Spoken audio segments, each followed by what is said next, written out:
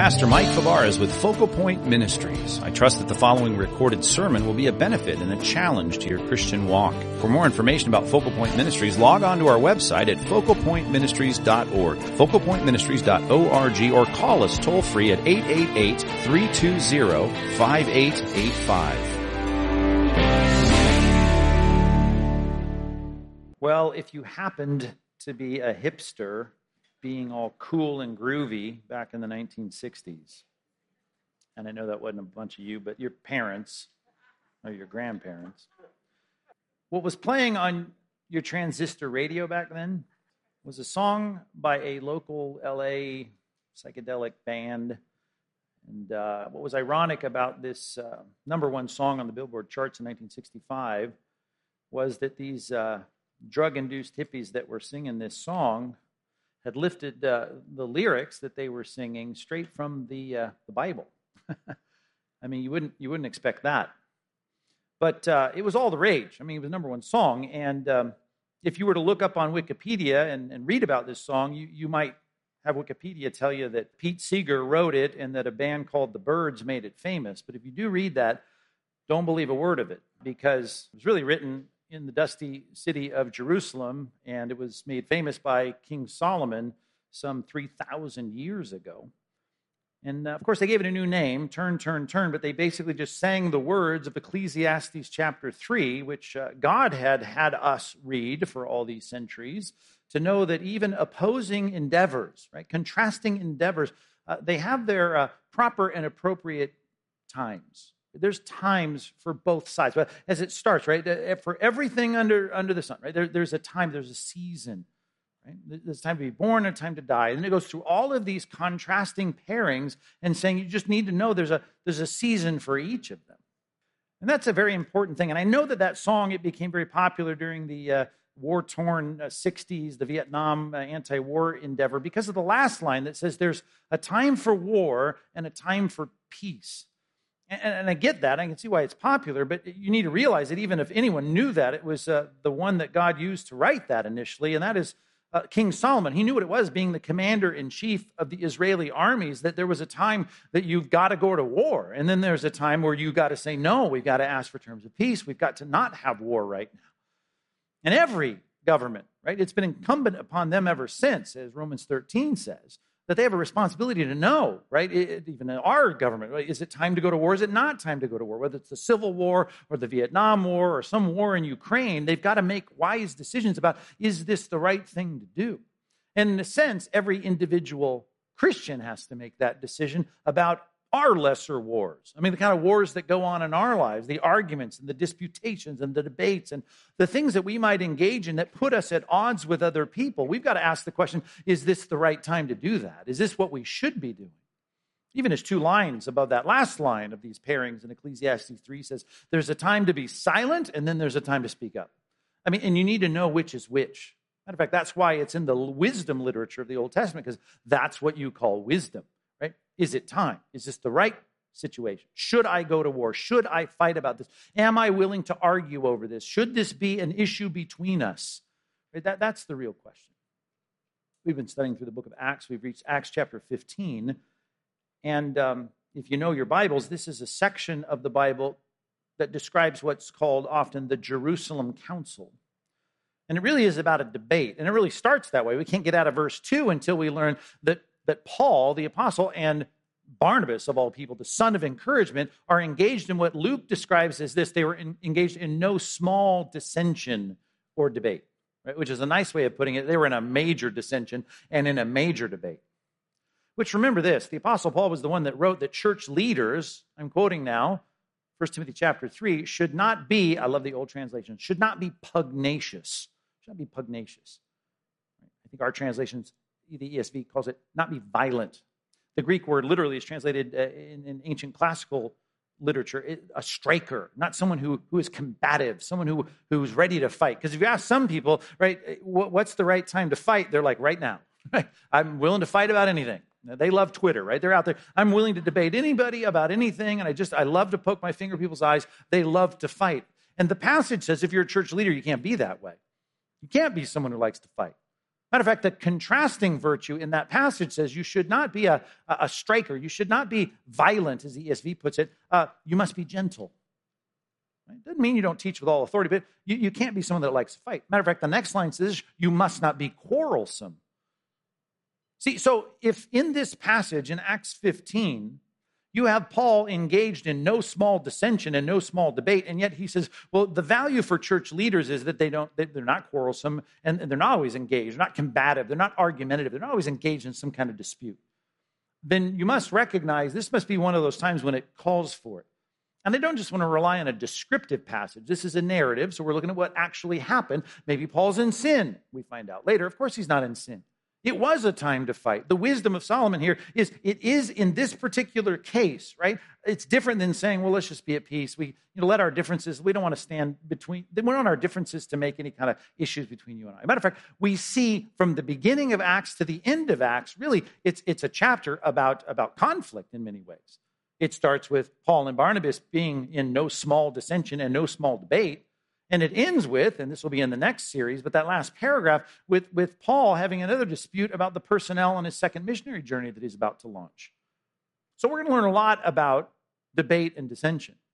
And today, all I want to do in the first 5 verses is set up what's going to come, and that is the Jerusalem Council, where they're debating something that is of central importance, the gospel. And you saw on your bulletin today, you've seen the title, I trust, of the sermon. This whole series I've entitled, Guarding the Gospel.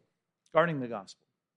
And we're going to talk about that. We're going to get into that. But today, I just want to set it up with the first 5 verses where we see Paul and Barnabas engaged in a debate, and they're sent down to go deal with this in Jerusalem with the other church leaders. And I need to ask the question, I need to think through the question, well, is there a time that I should be willing to get into an argument over biblical things? That's why your mom says, well, I don't want it Thanksgiving any talk about religion or politics, right?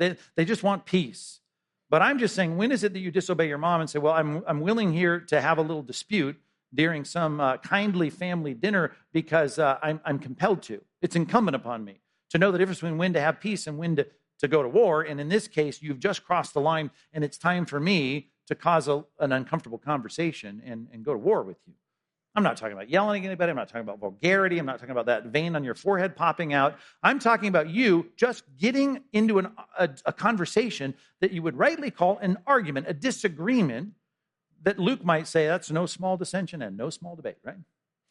That's what we need to figure out today. So let's set the stage for this by reading, first of all, the first 5 verses of Acts chapter 15. And if you don't have your Bible out yet, get it out, whether it's on your device or your computer, which I encourage you to bring to church. Or that printed Bible that you brought, or there's one in the seat just in front of you. But turn to Acts chapter 15. Let me read for you from the English Standard Version the setup here to a big thing that's going to take place in Jerusalem called the Jerusalem Council. Now remember, we left off in chapter 14 where they are in Antioch. Now remember, there were 2 Antiochs. On the first missionary journey, there was something we called Pisidian Antioch because it's in the region of Pisidia, right? That makes sense. In what is now modern-day Turkey, what is Galatia, back in the ancient provinces of Asia Minor. And then there's another Antioch where they started and where they finished the missionary journey, and that one is there in Syria, north of Israel, quite a bit north, almost 300 miles north of Jerusalem. And I gave you a map on the worksheet. If you have the worksheet, it'd be good to look at it, whether you downloaded it electronically on our website or have it there on that insert in your bulletin. There's a map for you. And the maps, I try to only give you a map when it's going to be helpful here in you thinking this through. So this is really all about the beginning of Paul being sent from Antioch, Syrian Antioch, down to Jerusalem. And even when I say the word down, we always say down when we're talking about south, but that's not how it works in the ancient world, at least not when you're talking about Jerusalem or the surrounding area of Judea. Matter of fact, anything going in any direction, north, south, east, or west, in their minds is going down, both metaphorically because, that's the city, right? The city of Jerusalem. Judea is the place, right? Especially, they just think about that. That's the place where God set his name. That's an important place. But also physically, because if you're going to go east down to Jericho, for instance, southeast, you're going to go way down, right? You're going to go in terms of the elevation from a city that's way up here down in elevation down to the lowest part on the earth, down by the Dead Sea. That differential in a pedestrian society, they're always going to say is down. So that helps us with the first sentence here in Acts chapter 15, verse 1. Let me read it for you as you follow along. Acts chapter 15, verse 1. But some men came down from Judea. Now you see the map. It's not south, it's north. And they were teaching the brothers. What were they saying? Unless you are circumcised according to the custom of Moses, you cannot be saved. Remember, that's what Paul has been doing, right? He's been trying to tell people how to be saved. What does that mean? I'm no longer going to incur the penalties of my sinful life. I've done sinful things before God. When I meet God, meet my maker, right? Appointed a man once to die, then the judgment. When I stand before God and my life is there before him, I'm going to be saved from the penalty of my sins. And that is the hope. That's what we need. We need God's grace, his mercy. We need him to forgive us. How do we get forgiven? Well, Paul's been traveling all around teaching people about that. Peter had, from Acts chapter 10, seen this first conversion of Cornelius, a Roman centurion, right, an Italian of all groups. Here, this first non-Jewish person was saved. And they were going around talking to these Gentiles about putting their trust in the Jewish Messiah, but they weren't turning them into Jewish proselytes, which if you were a Jewish proselyte, you had a baby boy. By the 8th day, you better circumcise them according to the custom of Moses, which that cutting off the foreskin was a picture of that covenant relationship between the chosen people of God and their Savior and their God, Yahweh. So that symbol and that sign, it marked you off as being separated in that culture as being a part of the covenant people of God. And they were saying, listen, you can trust in the Savior of Israel, the Lamb of God that takes away the sin of the world, which is a projection of the image of a spotless lamb brought to the Levitical priest at the temple and sacrificed as a symbol of atonement, right? That the blood would be spilt, that you would be forgiven because of that substitutionary symbol, that picture at least of the ultimate substitute that John the Baptist said, there he is, Christ, the Messiah, the Lamb of God who takes away the sin of the world. So, hey, you can be a Gentile, not become a Jew. You don't have to eat kosher. You can have a ham and cheese sandwich if you want, right? And you don't have to have your kids circumcised. You don't have to be circumcised. You don't have to worry about the Levitical priesthood. You don't have to bring your animals to any sacrificial altar. You just go on living for God and with God. You don't have to become a Jewish proselyte. And here they were saying, no, you have to be. So now either Paul and his missionary comrades were doing the wrong thing, or these guys are saying the wrong thing. Verse 2. And after Paul and Barnabas had no small dissension and debate. Right, there's the phrase, a nice way of saying, man, there was a big argument with them. Paul and Barnabas and some of the others were appointed, right there in Syrian Antioch, to go up to Jerusalem, that's south, to the apostles and the elders about this question. But we got to talk to the big guns down there where the church started, right? We had the first mega church there. They were meeting, thousands of people were meeting together. Peter was preaching. We got to go meet with those church leaders, and we got to discuss this question. We got to debate this question. We got to take our dissension there, and we got to flesh this thing out. That's the setup. Verse 3. So being sent on their way by the church in Antioch, they passed through both Phoenicia and Samaria. Now, I had to put those names on there. I couldn't find any map that had them on there. You're going to find one now through the free Wi-Fi, and I get that. But I searched for a long time to find one that had the regions, right?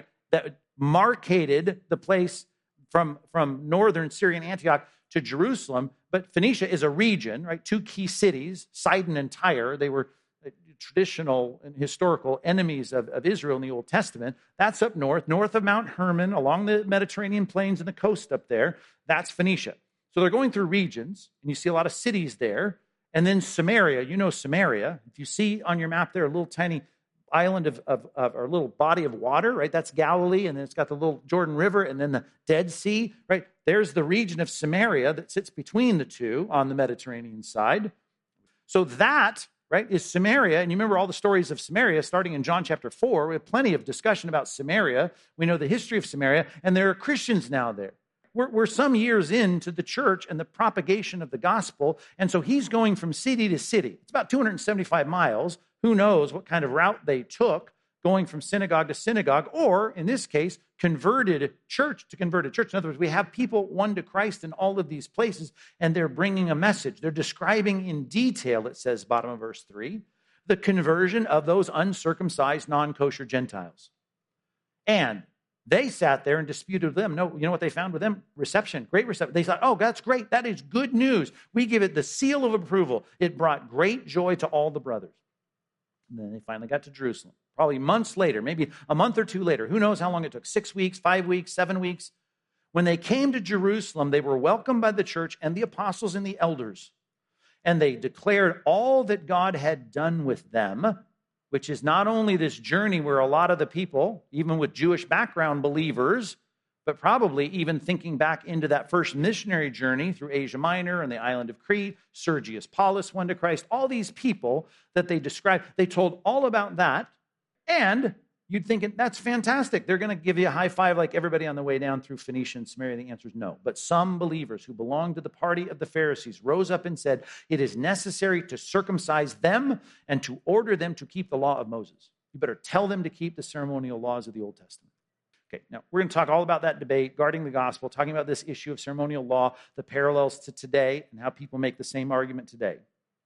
But right here, what we're going to deal with is that there are groups of people in the church. In this case, it's designated as some from the Pharisees, right? And you think, oh, Pharisees, those are the bad guys of the gospel, right? You think, bad guys. We got the scribes, we got the Pharisees, we got the Sadducees, and those are the guys that are always opposing Christ. Well, remember, there are a lot of Pharisees that are getting saved, right? You got Nicodemus, right? You see people like Joseph of Arimathea. You got Paul himself, who was Saul of Tarsus, who was a Pharisee of Pharisees, as he describes in Philippians chapter 3. So plenty of Pharisees who were the high-ranking academic minds, seminary graduates who knew the Old Testament law. They were putting their faith in Christ and becoming Jewish background Christians now. And that's great. I mean, who knows the Old Testament better than these Pharisees? So this doesn't mean these are people outside the church. These are people inside the church. It's just that they have this education in the Old Testament. They have so much experience in living as leaders among the Old Testament synagogue system, and probably in Jerusalem, many of them had served from the Levitical priesthood, or at least within the leadership of the religious leadership of Israel. They had served there on the Temple Mount themselves in Herod's remodeled temple in the Second Temple period. So we're not saying that this is not an attack from the outside. This is a dispute from the inside. Doesn't mean that they were all genuinely saved, but it does mean that they all sat there and claimed Christ. They all quoted the same Old Testament scriptures about the Jewish Messiah, but they were disagreeing about something that Paul and Barnabas, by example, were showing us, hey, this is worthy of no small dissension and debate. In other words, this is worth a big debate. We ought to disagree about this. Okay. That first section there, when you see that statement in the top of verse 2, and you see why in verse number 1, people were saying something about salvation and how to get saved, and it was different than what they were saying. And you have a dispute on your hands because this is an important topic. I don't want you to be an argumentative person. I don't want you to be a quarrelsome person. The quarrelsome person argues about a lot of things. What we need to know is, when is it the right time to engage in a debate? Number one, if you're taking notes, let's start with that. Know when to debate.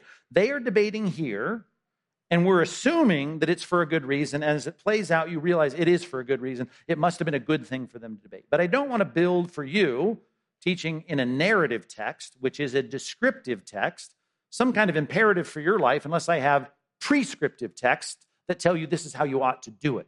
So let's look at a couple of passages that we can apply in our lives that reflect what Paul and Barnabas are going through, and know that we can still be the son of encouragement. We can still be the preacher of peace. We can still be someone wanting people to get along and to harmonize and to not be at odds with people, and still realize there is going to be, as Solomon said, as the birds sang, right, back in the 60s, there's a time for peace and there's a time for war. Take a look at a couple of passages with me after you wrote down that first point, know when to debate. Let's go to Jude chapter 3. And that's not hard to find. If you got an old-fashioned Bible, go to the book of Revelation, turn back one door, and you find Jude. Jude is a one-chapter book, so I don't need to say Jude chapter 1. It's just one chapter, verses 3 and 4.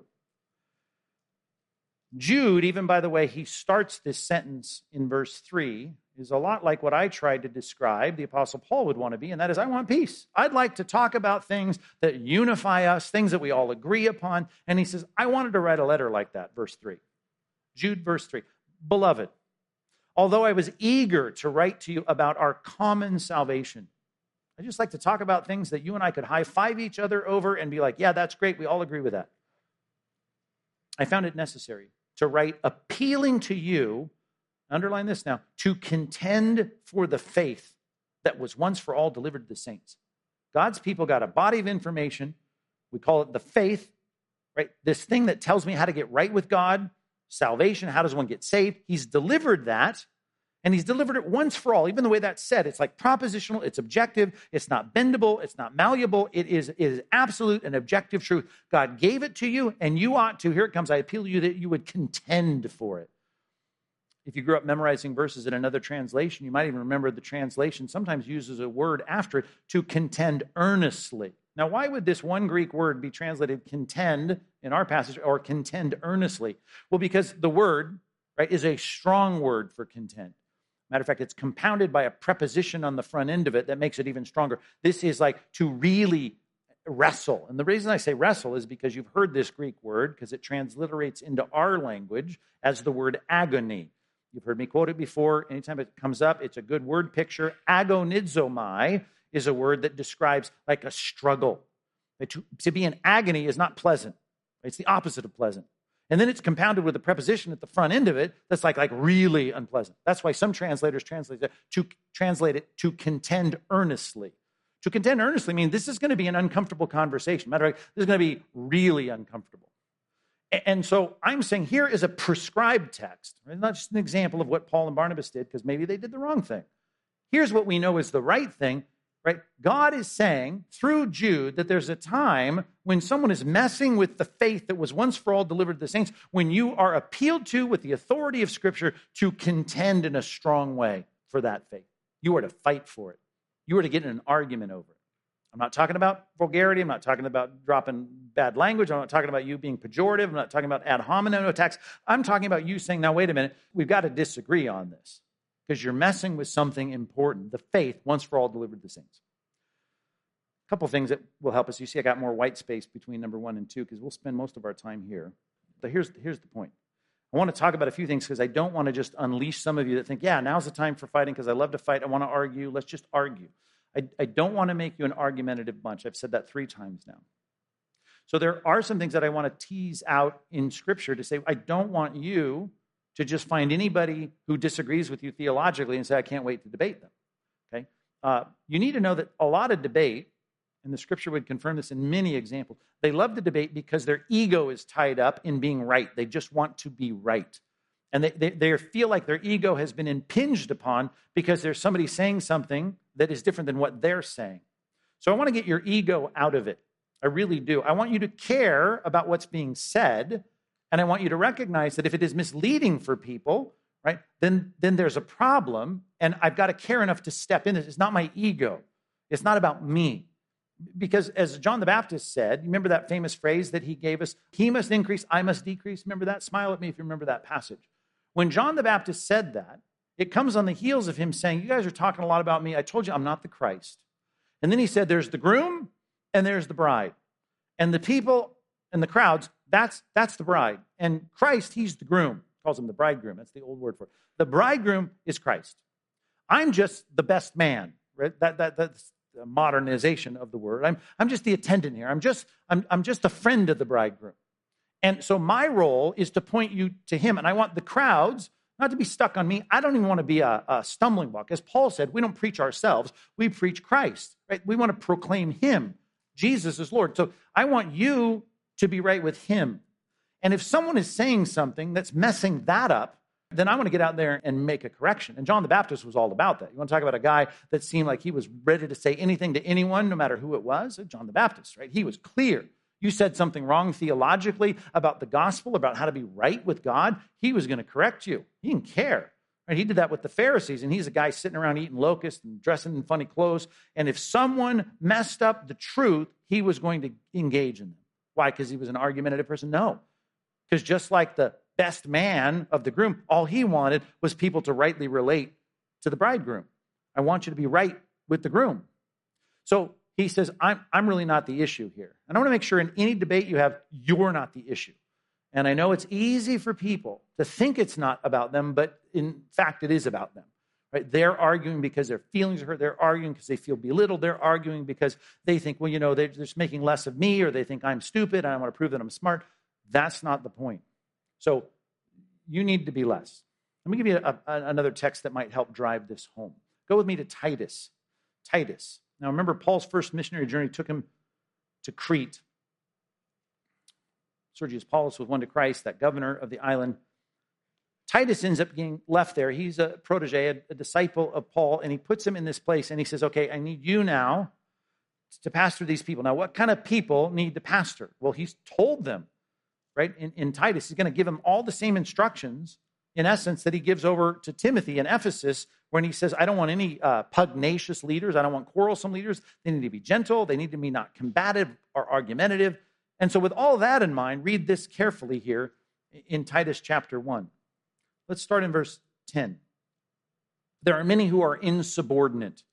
Right? Again, you can start to think it's about like the ego of the preacher in this case.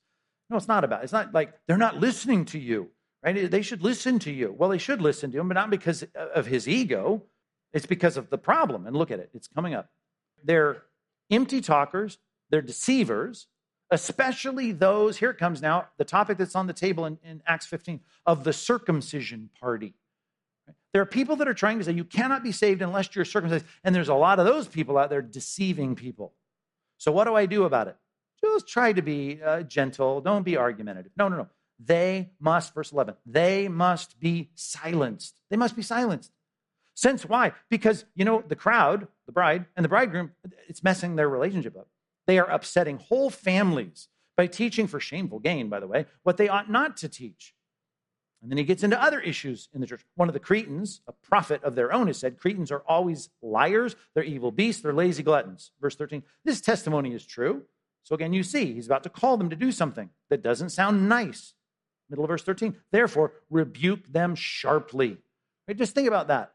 If you can hear your mother-in-law or your mom at Thanksgiving afterwards chiding you because you got in an argument with your brother-in-law, and it's like, hey, it was like you were rebuking him sharply. I don't know if they use that terminology, your mother-in-law, but it's like she's chiding, like, I just wanted to have a peaceful dinner. And here is a command to this pastor to say, who's supposed to be a peace-loving person, there's a time to rebuke people sharply. Why? That they may be sound in the faith, this once-for-all delivered body of truth. We don't want people messing with that. You got to make sure that people understand that. Just like in verse 11, we don't want anyone's family upset and not understanding sound doctrine, how to relate to God. Right? Rebuke them sharply, that they may be found, they may be sound in faith, not devoting themselves to Jewish myths or the commands of people who turn away from the truth, and just need you to care about the people that are misunderstanding something. So it's not about your ego. It's about the real important issues. One more, Galatians chapter 1. Galatians chapter 1. It's about the central truth, and the central truths are critical. There are people I'm not interested in arguing with about tertiary issues. I'm not interested in third-tier issues, in talking to people, and even most of the second-tier issues. I don't want to debate you. Right? I want to know what the core issues are, and those are the issues that are going to trigger no small dissension or debate among people that care about the truth. Galatians chapter 1. Look at verse 6. Let's start there. He says, I'm astonished that you're so quickly deserting him who called you in the grace of Christ and are turning to a different gospel. Right? Now, we're going to look a lot at Galatians next time because it so parallels what we see in Acts 15. Not that I'm saying it's the same discussion. It is the same topic, but I don't think it's referring to the same event. I can deal with that another time. But the issue of the circumcision party is saying if you want to be saved, you better be circumcised and keep all the ceremonial laws of Moses, right? We're going to deal with all that. But he says when they're telling you this, it's a different good news. It's a different gospel, right? They're saying how to be saved. Well, you got to do this. And here we've been telling people you can be saved without doing that. So that's different. Not that there is another, because that one doesn't work, right? But there are some who trouble you, who want to distort the gospel of Christ. But listen, I don't care who it is. Even if it's us, we, or an angel from heaven should preach to you a gospel contrary to the one we preach to you, right? That one that got delivered, once for all delivered to the saints. Well, then let him be accursed. That's some strong language. If you're talking about Gabriel or Michael the archangel, right? Well, that's serious. Well, let them be accursed. We've said before, now we say again, if anyone is preaching to you a gospel that is contrary to the one you received, let him be accursed. Now, to have this perspective, by the way, especially when your mother-in-law is chiding you for causing debate at the Thanksgiving table, you got to have this chapter 1, verse 10 clearly ensconced in your mind. You ready? He says, now am I seeking the approval of man or my family? Or am I seeking the approval of God? Or am I trying to please man? If I were still trying to please man, I would not be a servant of Christ. the point is, I've got to see clearly in my mind that the idea here is that I am trying to please God, and God, in particular, his wanting people related to Christ, his son. I don't want anything to get in the way of that. I'm serving him. I'm like the best man and the groom and the bride. I just want them together. My ego's not a part of it. It's a central issue. You're messing with the gospel. And when that happens, we've got to have a discussion. Unless, let me give you one little line from Christ. You might remember this from Matthew chapter 7, verse 6. He says, here's an exception. Don't throw your pearls to swine. Actually, it starts with this phrase. Don't give to dogs what is holy, and do not throw your pearls to swine or to pigs, lest they trample them underfoot and then turn and attack you. So many proverbs in the Old Testament say that if you're going to sit there and try and engage in a reasonable conversation, a debate, a disputation with a fool, all you're going to get is a beating. You're just going to create a fight, and it's never going to go anywhere. Is there a time for verbal war? Yeah. I'm not talking about bombs. I'm not talking about knives. I'm not talking about you shooting anyone. I'm talking about you going into a verbal conversation about the truth of the gospel. Is there a time for that? Yes. Is there a time not to do that, even though the topic's on the table? Yes. You might be dealing with someone who is literally a fool, right? There's no reasoning with them. And there were people that he wasn't even willing to debate. And he quotes this passage to say there are times we're not going anywhere with this. It says, the Proverbs say, when you are someone who's dealing with somebody who said something, there's a time to answer and a time not to answer. You remember the passage. Answer a fool according to his folly, lest he be wise in his own eyes. And there's a time when you got someone saying a foolish thing and you say, well, if I engage them, I might be able to keep whole families from being upset and maybe even make some progress with this person. I might be able to get him to say, oh yeah, that was dumb. I was wrong. It didn't comport with the faith once for all delivered to the saints. And then it says, wait, don't answer a fool according to his folly. These are back-to-back verses, lest you be like him. Well, when am I going to be like the fool? When I'm sitting here engaged in a conversation that's going nowhere. When I'm the kind of person being dragged into a debate and it's not a fruitful debate. So there's a lot of wisdom that goes into this. Even if the topic is right, if your ego is all twisted in this and you can't even see straight enough to recognize whether or not you're fighting for your own reputation and your own ego or whether you're fighting for the truth, well, then you better back down. If you're engaging with the right topic, you know your ego's not a part of it, but you see there's no possible way talking to this fool, we're going anywhere. Well, then fine. Then it's okay for you to say, I'm going to back out. But don't start quoting the fact that I don't want to get in a debate because if you get into a debate, then you're not nice. And therefore, it's always better to go the route of peace. I heard someone just this week say, well, I don't want to get into these discussions because, I just want to be nice. I want to be loving. And of course, you're not loving if you want to debate with me. And they start saying things like this. Some people even quote Jesus, like, well, Jesus didn't defend himself. You've heard that, right? People say, I'm not going to defend myself because Jesus didn't defend himself. Well, you're not the Lamb of God going to the cross to pay for the sins of the world, engaging in an argument with people to get out of what God's will is. Your will, not mine, be done. That was the point. I want your will, not mine, to be done. So Jesus is going to go to the cross. Of course, he's not going to try to argue his way out of it when he stands before Pilate. But if you're speaking the truth and other people are saying, well, that is not the truth, particularly if it has to do with the gospel or something related to how we handle and interpret the word of God, then don't let anybody back down and go, well, it's the nice thing not to debate. And Jesus didn't debate. Well, of course he debated. He got in engagements all the time. You quote one instance when he didn't and say, well, that's the godly way to deal with it. Christianity does not equal niceness. You know that. And some people are going to say, if you challenge anyone in a verbal dispute about something important in the Christian faith, that somehow you're not nice and therefore you're not a loving Christian. Stop with that nonsense. That is an argument that is a non sequitur. It should go nowhere in your thinking. Does it mean we want quarrelsome people? This is the 5th time now I've said that. I'm not trying to create quarrelsome people. I'm not talking about you arguing just because you like to argue. I'm talking about the fact that we need to be ready to defend the truth. We need to be ready to make a defense for the hope that's in us. And it's not only just the gospel, which is the top tier issue. It's how people deal with the Bible, how they treat the Bible. The Bible is a sword, right? You know this from Hebrews 4. It's a two-edged sword. It's sharp. It divides and corrects, and this goes here, and that goes there, and this is right, and that is wrong, and this motive is good, and this motive is bad. It does that. When I was a little kid, I remember as clear as day, I had a red rubber sword. My parents were smart, right? Don't want them to hurt anybody. So I would go around, doing a lot of things with this sword and trying to hurt my brother and do everything I could. But it was a wiggly little plastic sword. Didn't do anything. 2 Peter chapter 3, at the end of the passage, it says, there are people that take the words of Paul, which he says they do with the rest of the scripture as well, and they twist it and distort it. They treat it however they want. Christians are supposed to be, like it says in 2 Timothy chapter 2:15, we're supposed to study to show ourselves approved to God, workmen who aren't supposed to be ashamed, who can rightly handle the word of truth. Rightly handle is a little Greek phrase that literally means to cut it straight. To cut it straight. I'm not using a wiggly plastic or rubbery sword.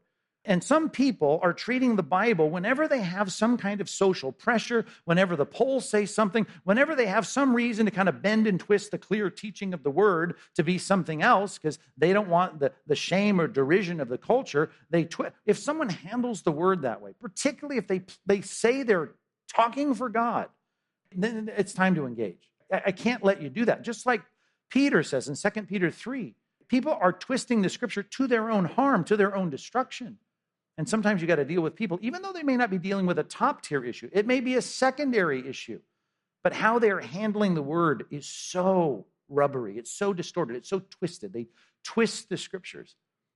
I think we need to be real careful about letting that go and trying to say, well, love doesn't debate. So, nice Christians don't ever call anyone out for handling the word in a rubbery way. There's a new phrase for you. Tweet that one. All right. Number 2. Back to Acts chapter 15, verse 2, the second half of verse 2.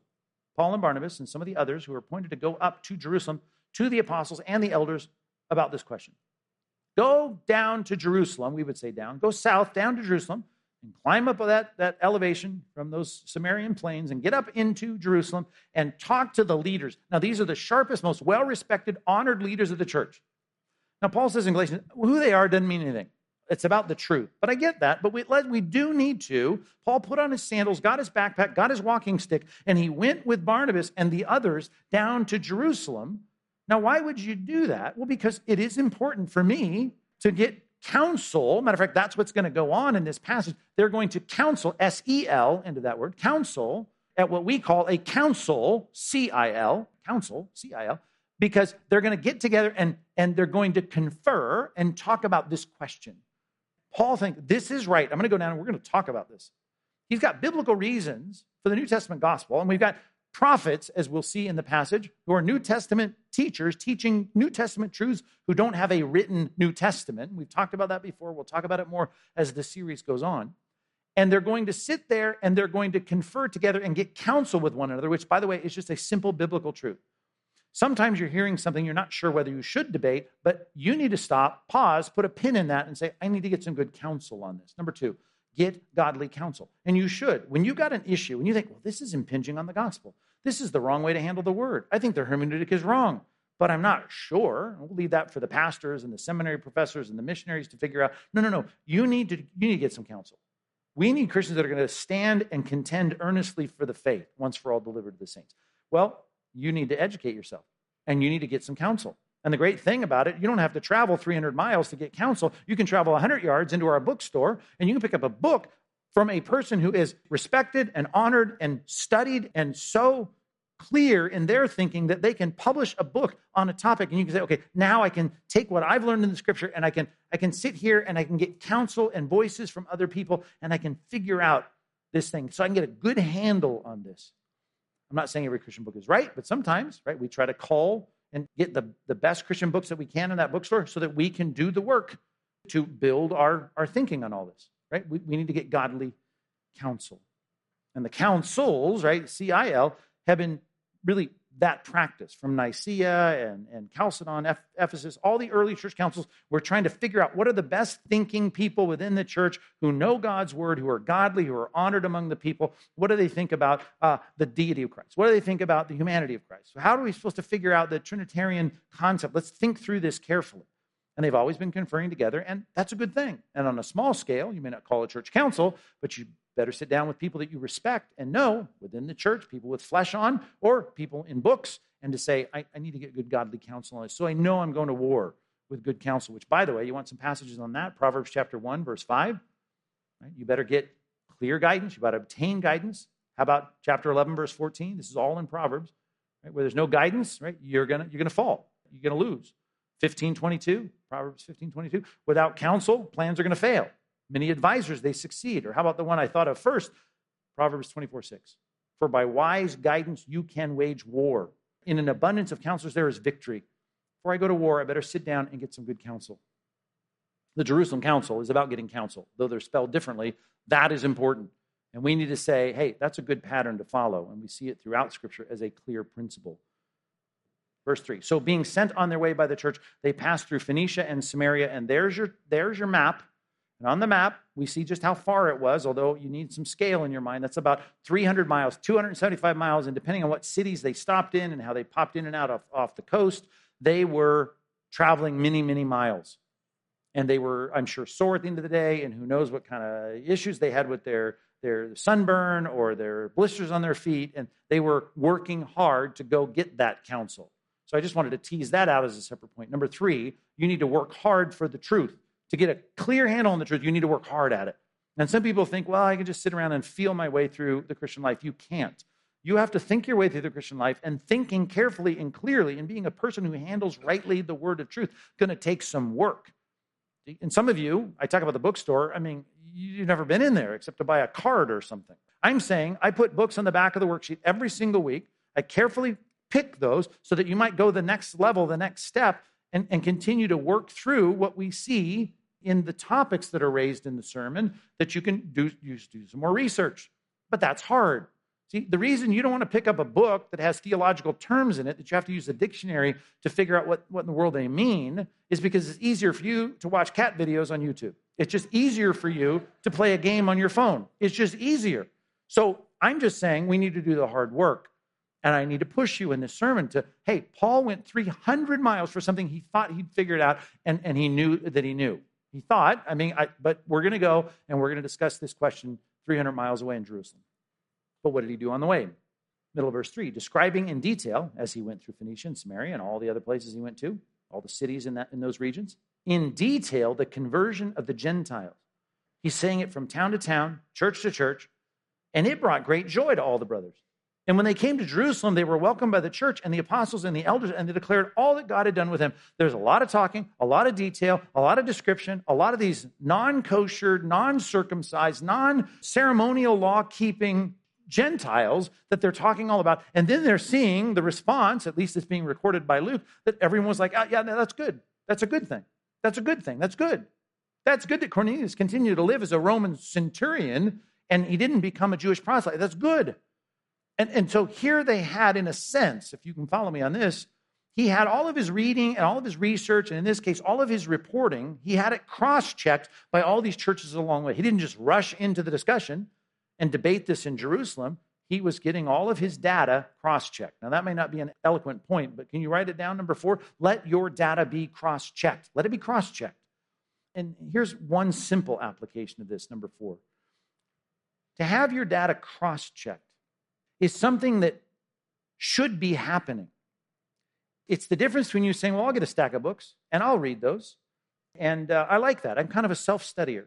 And I heard about your CBI thing, and that's great. And I'd even like to audit a few classes. But I want to audit a few classes, and you guys are so weird, you don't even let us audit classes. And I don't like that. Maybe once a semester, you let us audit one class. I want to audit class, because you know what I don't want to do? I don't have to write papers. I don't have to write papers. Because you know what happens with papers? It hurts because I get them back, and they're all marked up, and they're statements, and then I get grades, and I don't want to be graded. Certainly not by the people over there. I don't want to be graded. Can you be a self-taught Christian that can sit there and really defend the faith once for all delivered to saints? Well, you can be. You can be. But there is something about the fact that going through some kind of formalized training, that's the forcing, by the way, of cross-checking your work. Of you being able to say, I've read these books, now here are my thoughts. And if you just explained it at some conversation in the lunchroom at your workplace, that's one thing. But when you turn it in double space, Turabian, Chicago-style new paper for 12 pages, and then your professor, who we hope in CBI or any good school's case, knows more than you do, sits there and evaluates and cross-checks what you do and gives you feedback on it. There's just something about that. And that's why I value formal education for all of our pastors. Because that's a good thing for us to be told by people that know more than we do. That's wrong. This is right. You didn't think of this. You didn't factor in this. You haven't read these authors, and you don't know how this should affect your argument. That's super helpful. And I've provided for you, I've tried to provide for you, and our team has provided for you, and some of you have contributed to provide for you a school that's right across the street that I hope has a great future in taking people, not just people that are going to be missionaries or pastors, but the regular folks in our church that say, I just want to have a better handle on the truth, that our classes are open for you to enroll, not as an audit, but for you to be a student. I'm too old to go back to college. Go back to college. I don't even think I can write papers. You can write papers, and you can submit them, and you can say, critique me. That's an important thing. I'll blow your mind right here. Luke chapter 2.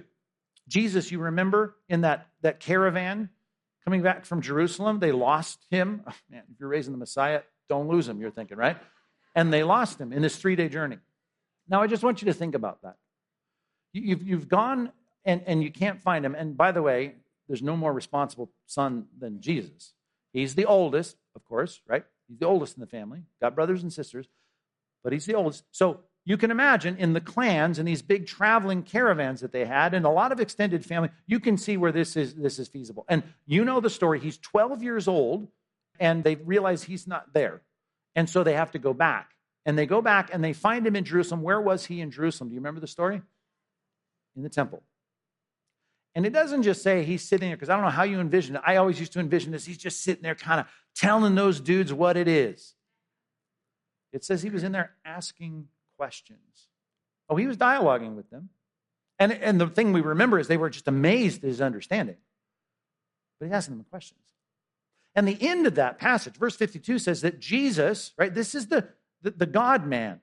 But in his humanity, we see this development, this maturation of a person. It says he grew in wisdom and in stature and in favor with God and man. Think about that. The eternal Son of God, right? The Daniel 7 Son of Man. All authority he has. He is now in humanity, encased in humanity. And the pattern that he lays out for us in showing us how we ought to live. We ought to be living as he lived, walking as he walked, as 1 John says. And he was doing it by sitting there with the best, most learned people in his culture, asking questions, dialoguing with them, and he becomes a pattern for us in growing in wisdom. That's so important. And I'm telling you, we need to have our data cross-checked. Jesus just didn't go in there teaching these guys. He came in there asking questions. I just think that's telling. It doesn't in any way take away from his divinity. But as Bruce Ware writes in his book, The Man, Christ Jesus, we need to understand Jesus went through that process, and it becomes a template and a pattern for us.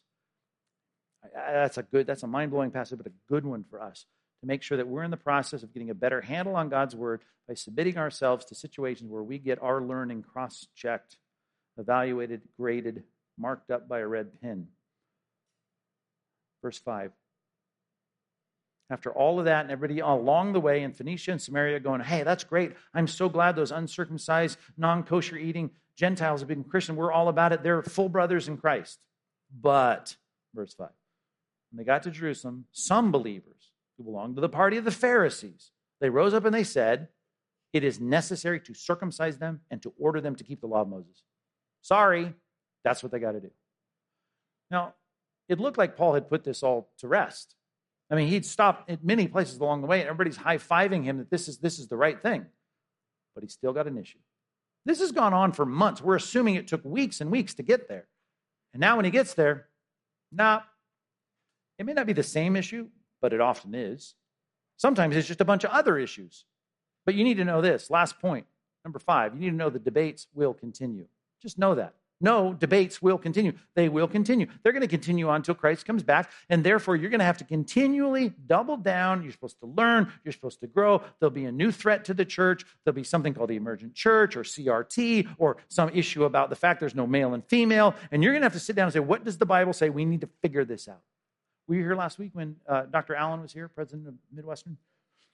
He said something, and he said it quickly, and maybe he didn't catch all the things that he was saying about statements, but he said the reason our faculty at Midwestern, he said, has to sign all of these affirmations, these statements, to be in line with the doctrine. He said the reason we have to do so many, do you remember what he said? Is because the world is so nuts, it's so crazy. And because all these things that keep coming at the church continue to need clarification for all the professors and leaders and all the people, in our case, in our church. We need to know that we are handling rightly the word of truth when it's whatever it is that's coming down the pipe.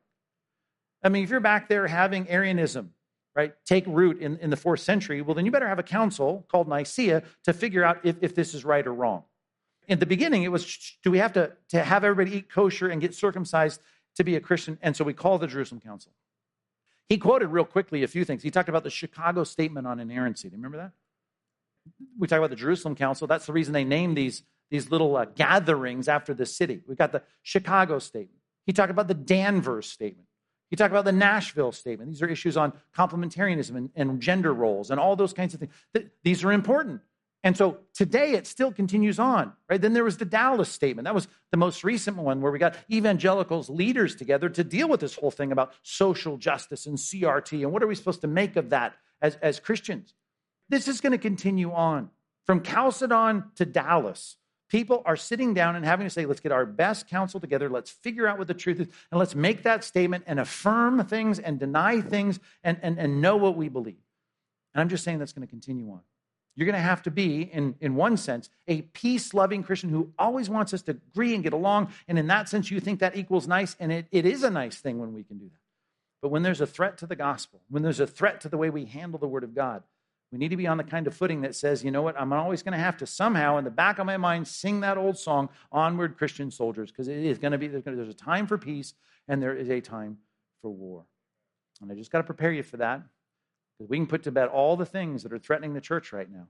We can deal with the issue of gender. We can deal with the issue of complementarianism. We can deal with the issue of CRT. We can deal with all of that. But there's going to be something that our kids and our grandkids are going to deal with. We've got to continue to deal with these issues so that we know what the truth says, so that the gospel is guarded and the faith once for all delivered to the saints is guarded as well. Let's pray.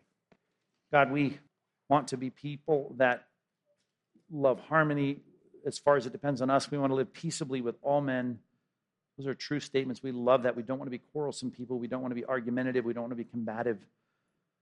But God, there are times when it's not about our ego. It's not about us. We need to engage with people in reasonable debate, to where Luke would say of us, that's no small dissension, no small debate. There's times for that. Sometimes we need a little more study. Sometimes we need good counsel. Sometimes we need to get our data cross-checked. But we need to prepare because there's always going to be threats to the gospel, to the church of Jesus Christ. And so many people, they get isolated, they build their silos, they think they're right because something made sense to them, and they just haven't done the work. And we pray, particularly as it relates to these issues of how one is saved and how one deals with Scripture, that we're continually getting back to what we need to have as the ultimate priority of the Christian life, that we finish this race by fighting the good fight. When those wars erupt, that we have, as Paul said, weapons of warfare for the right hand and for the left. Not weapons that the world has, not worldly tools for fighting and stabbing and shooting people, but weapons that are like arguments, tearing down everything that raises itself up against the knowledge of God. God, we want to be able to take every thought obedient to Christ. Unless we're talking about fools, we want to take their thoughts and see them guided. We always quote that, God, you know about ourselves, but it's really after we get our own thoughts aligned, it's doing what we can to see people think rightly about your grace, about your truth, about the gospel, about your word. So God, prepare us for that without loving any of it. We certainly don't want to love disputing. We don't want to love debate, but we want to engage in it as we have to. We don't just want to leave it for some that just love that stuff. We want to be ready even this week if we're called to defend the truth of the gospel, that we would do that willingly, do that diplomatically, do that peaceably, do that with sobriety and sound thinking. And God, if we feel inapt for that or ill-equipped, I pray we would do more to be equipped. God, help us in that task, I pray. Get us ready for the rest of this series as we think through guarding the gospel, particularly as it relates to these issues of ceremonial laws and all the rest that we'll see in this text. We read through again the truths of Galatians and Hebrews. I just pray that you would help us to have a clear grasp on the gospel of Christ. Faith alone, grace alone, Christ alone. I just pray we would have that firmly ensconced in our thinking and able to defend it. In Jesus' name, amen.